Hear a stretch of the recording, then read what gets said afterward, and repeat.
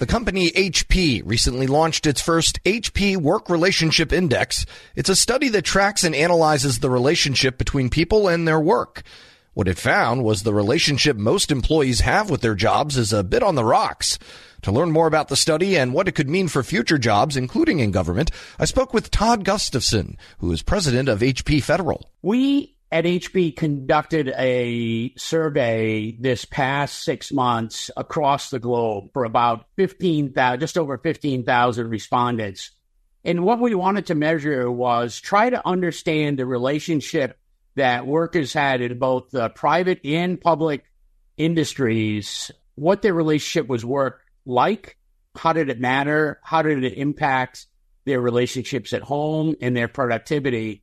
And it was quite interesting. And it, as you might expect, it varied by geography in terms of the impact. But what we discovered is on average, about 78% of the 15,000 respondents shared that they had a very unhealthy relationship with their work. And it was certainly more concerning than we thought. And we had a lot of data that drilled a little bit deeper than that. But we took that and are using it as a launching pad, if you will, into how technology might be an enabler to improve that work relationship. When you say unhealthy relationship, what does that mean? What does unhealthy relationship as it's defined by the report mean?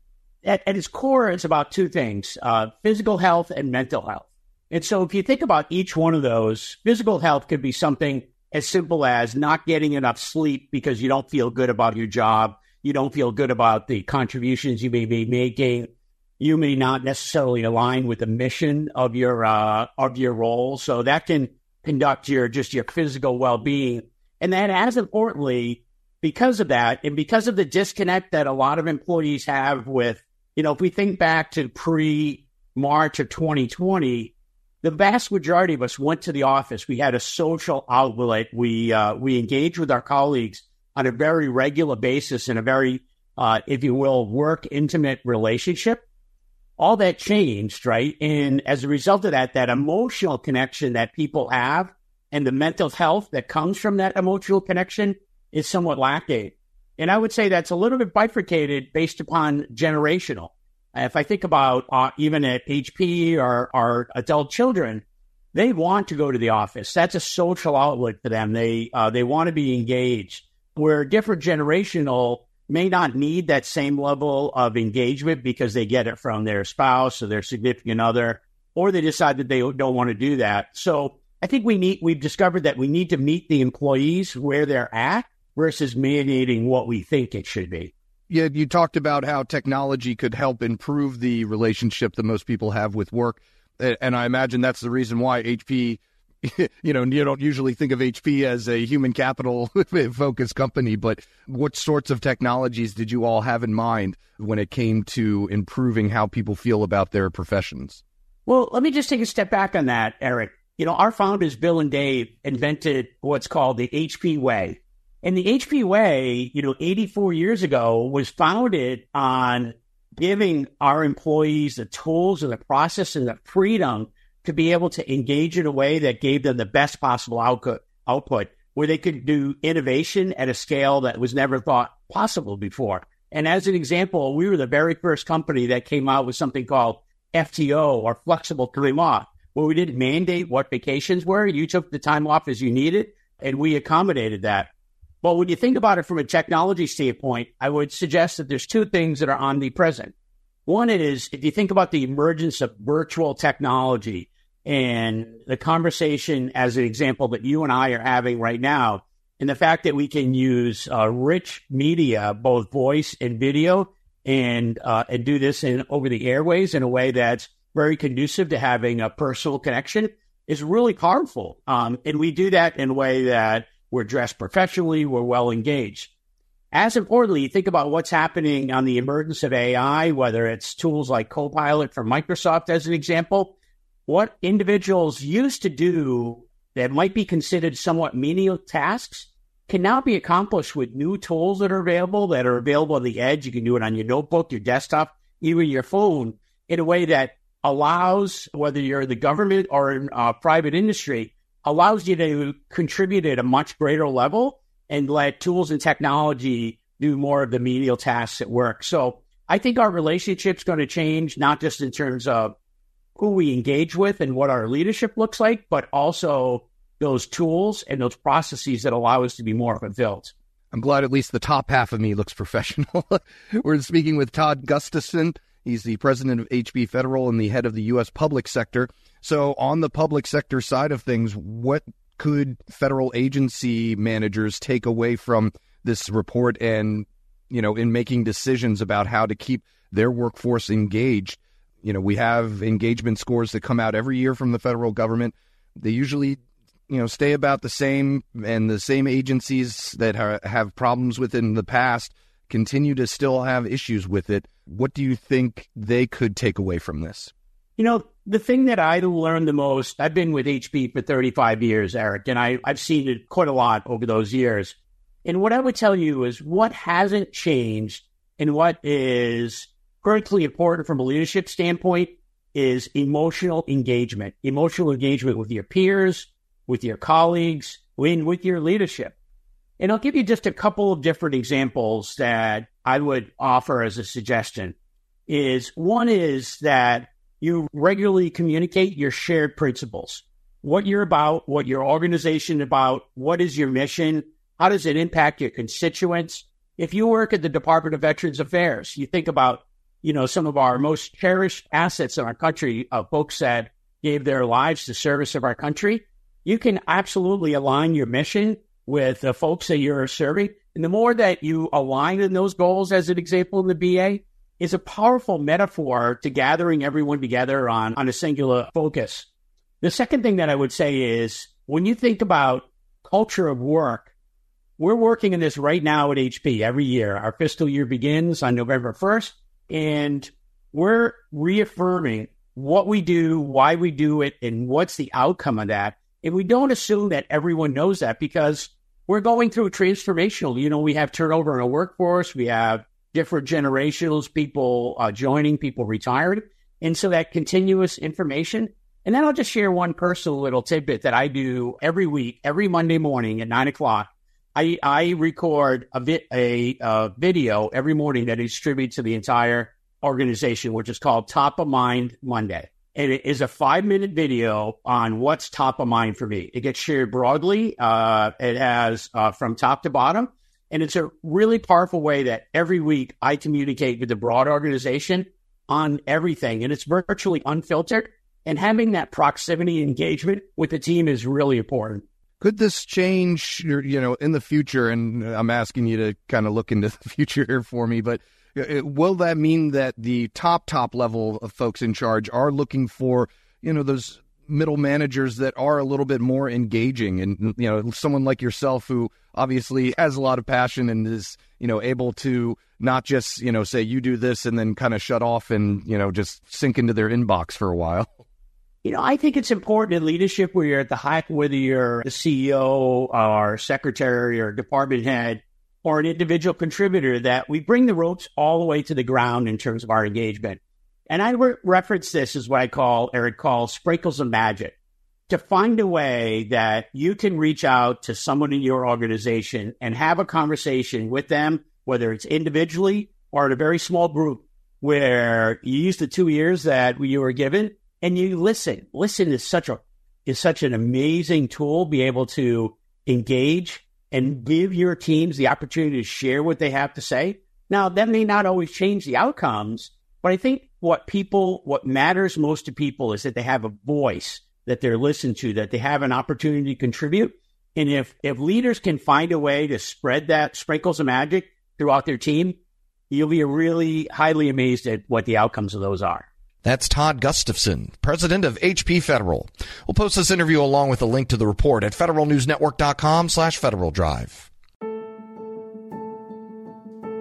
Leadership today, especially within the federal workforce, is being tested more than ever before. As the Cybersecurity and Infrastructure Security Agency's Chief People Officer, Elizabeth Comstetter sees a focus on people as absolutely crucial to her leadership style. Comstetter joined Shane Canfield, WEPA CEO, to reflect on her years of experience leading in the federal human capital space. Hello, and welcome to the Lessons in Leadership podcast. I'm your host, Shane Canfield, CEO of WEPA. Today I'm joined by Dr. Elizabeth Kolmstetter, Chief People Officer at the Cybersecurity and Infrastructure Security Agency. Elizabeth, welcome. Thank you. Great to be here. In your current position at CISA, one of your responsibilities is ensuring a people-first culture. Explain what that is, and what's the role of leadership in creating and shaping that culture? Yes, at CISA, really paramount to our culture is a people-first driven aspect, so that we are really looking at how do we accomplish our mission through our people. And in order to do that, we really value our people. We want them to feel empowered and supported and respected, and also that their managers care about them. So well-being is important. Psychological safety in the workplace is important, so that all voices and ideas are heard. So I like to call it our North Star. Having a people-first culture really starts with the people in order to get our incredibly difficult mission accomplished. In terms of leadership, which is a great question, I think we all know that culture is really driven by leadership and the behaviors that we allow and we reinforce in our leaders. So we really work at making sure that our leaders are bringing out the best in their people every day. So again, that they feel they can bring their voice, especially an opinion that might not go along with the majority of a group, so that we get that diverse perspective. We get those different ideas and experiences. And that's really where we find that it's important that leaders are purposefully bringing out their talent on their teams to enable our mission. Yeah, excellent. We're going through a culture project at our work now. Oh, great. Yeah, it's been 6 months in the making, and it's going really well, but it is work. Yes. And it requires from the top down. So I'm also involved in that. I hear you. Great. Throughout your career, you piloted many different talent management programs, including at NASA, the CIA, the FBI, just to name a few, and you have an amazing career. What have you learned, or how have you might have changed along the way in creating and leading those programs? Yes, and I am so honored to have had a career in public service across multiple federal agencies, always in the realm of human resources and workforce performance. And I think because I study organizations and people in them, I've come to realize, particularly in the federal government, that many of our programs are really grounded in the industrial era thinking, that this is organizationally structured in a hierarchy with boxes and lines on charts, with the center being around jobs and what do we need to get this job done in terms of skills and training. And what I found is that we're really not in the industrial era anymore, where we would promote the smartest people who knew that work, and they would then tell the people on their team how to do things and oversee that work. We're now in a digital era and the information era, where work gets done collaboratively across geographic boundaries and certainly across org charts. So we like to call it networks or hierarchies, and we really need to, again, unleash people so they can find those other people who are working on similar problems or have the right ideas. And so I really like to think of our work now in the talent programs being human-centered. It's more about the user and the experience than about the rules and regulations. So although we have to have rules and regulations, certainly in human resources, is that person experiencing what they need and getting what they need for their role at that time? So not so much on the job, but on the person. So for example, we're recruiting. What's the applicant experiencing? Because if they're not having a good experience with our organization from the time we're recruiting them, they're going to go work for somebody else. Same thing with like first-time supervisors. We know they need certain training, but telling them to sit in a class for 1 week and then hope a year from now they'll remember what they learned to apply, that's not really human-centered. The human-centered is, what do they need when they need it? And building modules or just-in-time training and bringing that to the people, to that user as they need it. So that's really, I think, the most important focus of talent programs today in this era, to enable the workers to be the best they can be in their roles. Excellent. New thinking. This is always an interesting question. Has there been a time when, as a leader, that you've made a mistake? And what is that? And I think most important, what did you take away from that? What did you learn from that? Well, I kind of chuckle because I think as leaders we have to learn to recognize our mistakes, admit our mistakes, and that they are opportunities to learn. And so I've had to do my own self-reflection on making mistakes and when things don't turn out the way that I expected them to. Makes me think of a time when I was at the Transportation Security Administration and I was a supervisor, and I was really embroiled with my program. I was the technical leader of it. I understood it. I'd run it for years. And I was making a briefing for a decision that had to be made about this program that was very near and dear to me. And I presented the briefing to one of the very senior people in the agency. And I think there are about 20 people in the room. And I had gone through the briefing, answered all the questions, and that leader then said, okay, I'm going to go around the room and get everybody's opinion, and then everybody gets to vote, which kind of set me aback because there were people in that room that didn't have any technical knowledge about my program. She even turned to the executive assistant there, taking notes on the meeting, and said, go ahead, and I want to hear from you. And I realized, in hindsight, I had stopped listening. I had been in transmitting all of my knowledge and what I saw to be the right way, and I was not listening to different perspectives in the room because I didn't value that they were bringing any kind of input to this particular decision.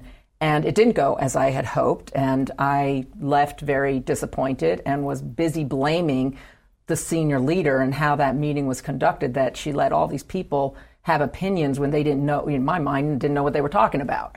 And so in reflection on that, I realize, and now as I've moved into more senior leadership positions, I realize that was a mistake, that it actually is really important to listen, especially to people who have different perspectives or at a different point in the career, not just the people who know the program or the technical really well.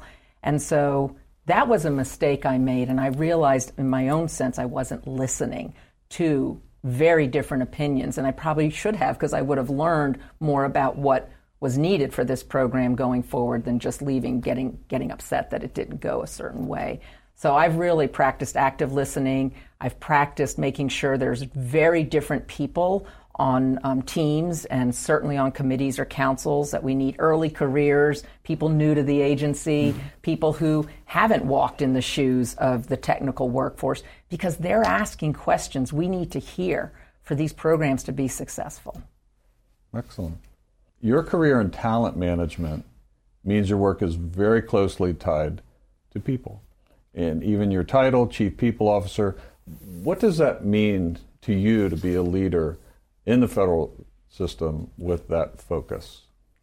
Isn't that a great title? I just love the title Chief People Officer, and I think it's my dream job, really, to be focused on people and culture and the workforce strategy for the whole agency. And I'm just so excited to be at CISA at this point in time. We're only 4 years young as an agency, so we're really still creating who we're going to become as an agency and what is our culture and what kind of people and talent do we need to be sure we have to be successful. So it's very exciting for me to be in this role with a intentional focus on culture, because it's one of those things, if you leave it to chance and you kind of hope it goes the way you want it to, it probably won't. So by building programs, including leadership development programs, including any kind of training and learning and career growth and engagement programs and listening programs, that's what's really key for, I think, for our agency, and particularly me in this role. I think in the federal government, we got used to doing annual survey, the Federal Employee Viewpoint Survey that OPM, Office of Personnel Management, runs every year. So we would do a survey and we'd read it and we'd say, oh, this is the opinion of our people. And then we would do action plans, and then we'd roll out certain activities that we would hope would increase engagement. In this era, you can't do once a year and understand what your employees' experiences are, what they need, what's working well, and what needs to improve. We need active, ongoing listening programs. So one of the things we're doing at CISA is having more pulse surveys, having more focus groups and what we call sensing sessions, expecting our leaders to have office hours where anybody can come and just talk about what's going well, what do they need, how are things going, because we feel like it is an ongoing need to hear from our people. And I think in this role and over the years of serving, I've also realized there's never a one-size-fits-all. We think certain people need certain things at certain times in their career. There's no one-size-fits-all. Neither can we also customize everything to every individual. So there's got to be a sweet spot in building really great talent programs, but also, like I said, thinking about, can we do this in modules? Can we make it a menu? Can we do it just in time as people need it so they can practice the new skill or knowledge in their role? So I think we have such great opportunity, again, with the technology that enables us to really focus on how we connect people with their work and their team to get things done in very new ways. This is always an interesting question. Is there a figure, either from your personal life, your past, somewhere in history generally, that inspired you, your leadership style, how you view leadership? There are many figures who have been very inspirational to me, but there is one that sticks out, and that's my mother, Paula Brownlee, who has been a very inspiring leader to me all my life. And I think because, first and foremost, she had a strong family and a strong career. And that's something I always wanted. And I saw her first as my mother, but then I also saw her as a leader in her career and in academia, which was her chosen field. But I always knew her family came first. And as I saw how she balanced different family needs with also a growing and more prominent career positions in leadership, that she had to balance that. And I think I learned from her that you can have both. You have to focus on different things through your career and through your life, but that you don't have to trade one for the other. I've been happily married for 32 years, and I'm a mother of twins who are almost 24 years old. And I've had a great career in public service. So I think that having her as a role model has really helped me find my own courage, find my own confidence, and find my own voice in how I can prioritize the things that are most important to me so that I can actually balance both family and career. And you're doing it well. Thank you. Having known you now for 7 or 8 years, and worked alongside you, your passion is infectious. Thank you. Your intelligence and the thoughtfulness with which you approach all of these issues, it's an honor for you to be here, and thank you for your time. Thank you very much. I'm Shane Canfield, CEO at WEPA, and until next time, have a great day. Find the full podcast and future episodes of Lessons in Leadership on the Federal News Network app and anywhere you enjoy your podcasts.